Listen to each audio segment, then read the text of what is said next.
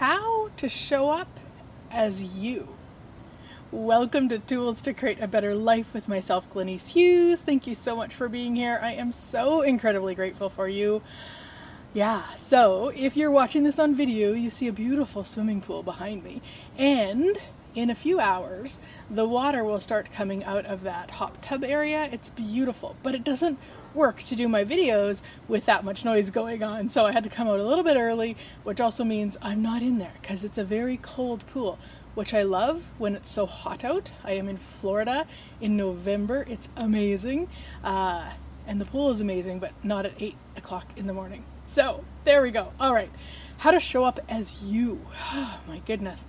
This is probably one of the most asked questions of me lately, especially as I'm talking more and more about imposter syndrome.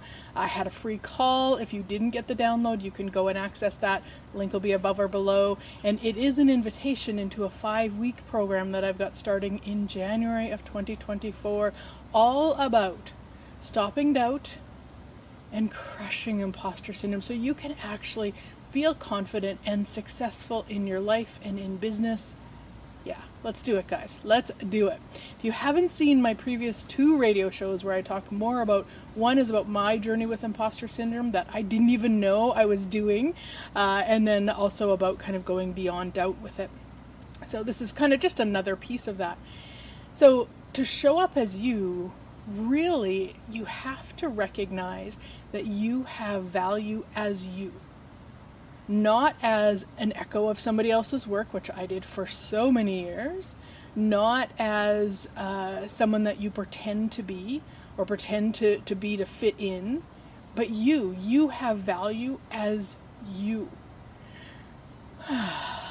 Right? So then how do you show up as you?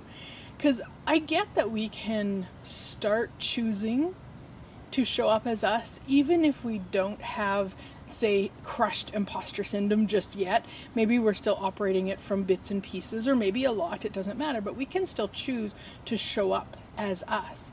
And what it takes, my experience, is recognizing when you're not. Recognizing when you're choosing to show up as someone else, or show up in a way that you fit in, or show up in a way that makes other people happy. It was a big one for me. I would say probably my entire life is my value that I'd put on myself and others had put on around me was making sure other people were happy. That was where my value was. So it wasn't actually a value. That's no value of me. That's a value of something that I can do. And I can do it very well, let me tell you. Oh my gosh, I could have awards in it, as probably many of you could also. And that's not showing up as me. That's showing up as how someone else would like me to be or act or do or whatever it is. So first step is to really start looking at where are you not doing that? Be aware of that. When you walk into a room and you maybe weren't just feeling 100% bubbly, but you walk in and you just put that face on like, oh my gosh, everything's amazing, everything's perfect. It's like, that's not you.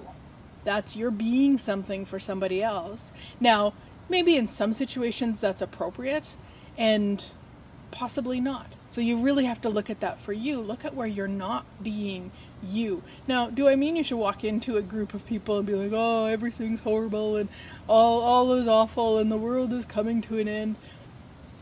I'm not sure that's you either. Now, you might though be in that space, and that's also okay.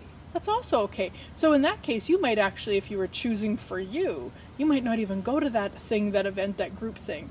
So, I mean, I'm talking very generally. So you really need to look at it for you. Really need to look at all the different pieces and parts for you. But that is where you want to start. Start calling yourself out. Just you personally. You don't need to announce it, but call yourself out when you're not choosing that, when you're not being you. And you don't even have to change it. This is the thing, guys, that I have found to be the most helpful, is I let myself off the hook. So I can acknowledge I'm not being me, but I don't have to do anything about it. If I want to, I can, but I do not have to. And this has been such a game changer, because then I'm more apt to call myself out on it. I'm more willing to say what I'm choosing or acknowledge what I'm choosing when I also don't have to change it. Be like, wow, I'm really choosing to be somebody else here. Okay, cool. And then I could change it or not. That becomes the choice, but it's not relevant. And that is, I would say step number 2 in a sense. Not that I've thought of these as steps, but that's the way I'm speaking to them. Acknowledge when you're on and don't force yourself to change it. For some of it, there might be an awareness of what that is. Maybe every time you get together with a certain friend group, you choose not to be you. So there might be some information in that. There might be some awareness in there for you. And it's not right or wrong. As you guys know, if you've been around here for a while, we've been house and pet sitting around Canada and the US for many months now. Like July, August, September, October, November, 5 months now. I can't believe it's been that long. We are loving it. But one thing I've noticed about myself is that I will, not be all of me when we are in, say, the interview process. So the way that it works with Trusted House Sitters, if anybody's interested, reach out. I've got a link. It will save you, I think it's 25%. And I also get a couple months free if you use it. So you apply for a sit you're interested in, and then we invite them to do a Zoom. I always invite them to do a Zoom. I just find it easier if we get to meet face to face. And so then I will find that often on those Zooms, I'm not 100% me. I'm more aware of what they would like so we can get the sit. But do I really want to get a sit that I can't be me on? Now, of course, in the sit process, they maybe introduce us to the animals and the house and 20 minutes, 30 minutes, and then they're gone. So we're not with them for the sit, but it's still a funny energy, and I'm still aware of it when I'm choosing it. So we actually had 2 different things come up this week with people that we've applied for sits. And in both cases, I was like, wow, I could, if I wasn't choosing for me, I would actually say yes to this. And I really recognized it. And 2, I was willing to change it. So it's like, no, actually, I don't need to be something different. And if they don't like it, it's actually okay. Yeah, that's a big part of it for me. It's like, it's okay if they don't like it or if they don't like me. And usually I'm silly enough to make it personal. So it's not like, yeah, it's crazy, right? They don't like me. It's not about that.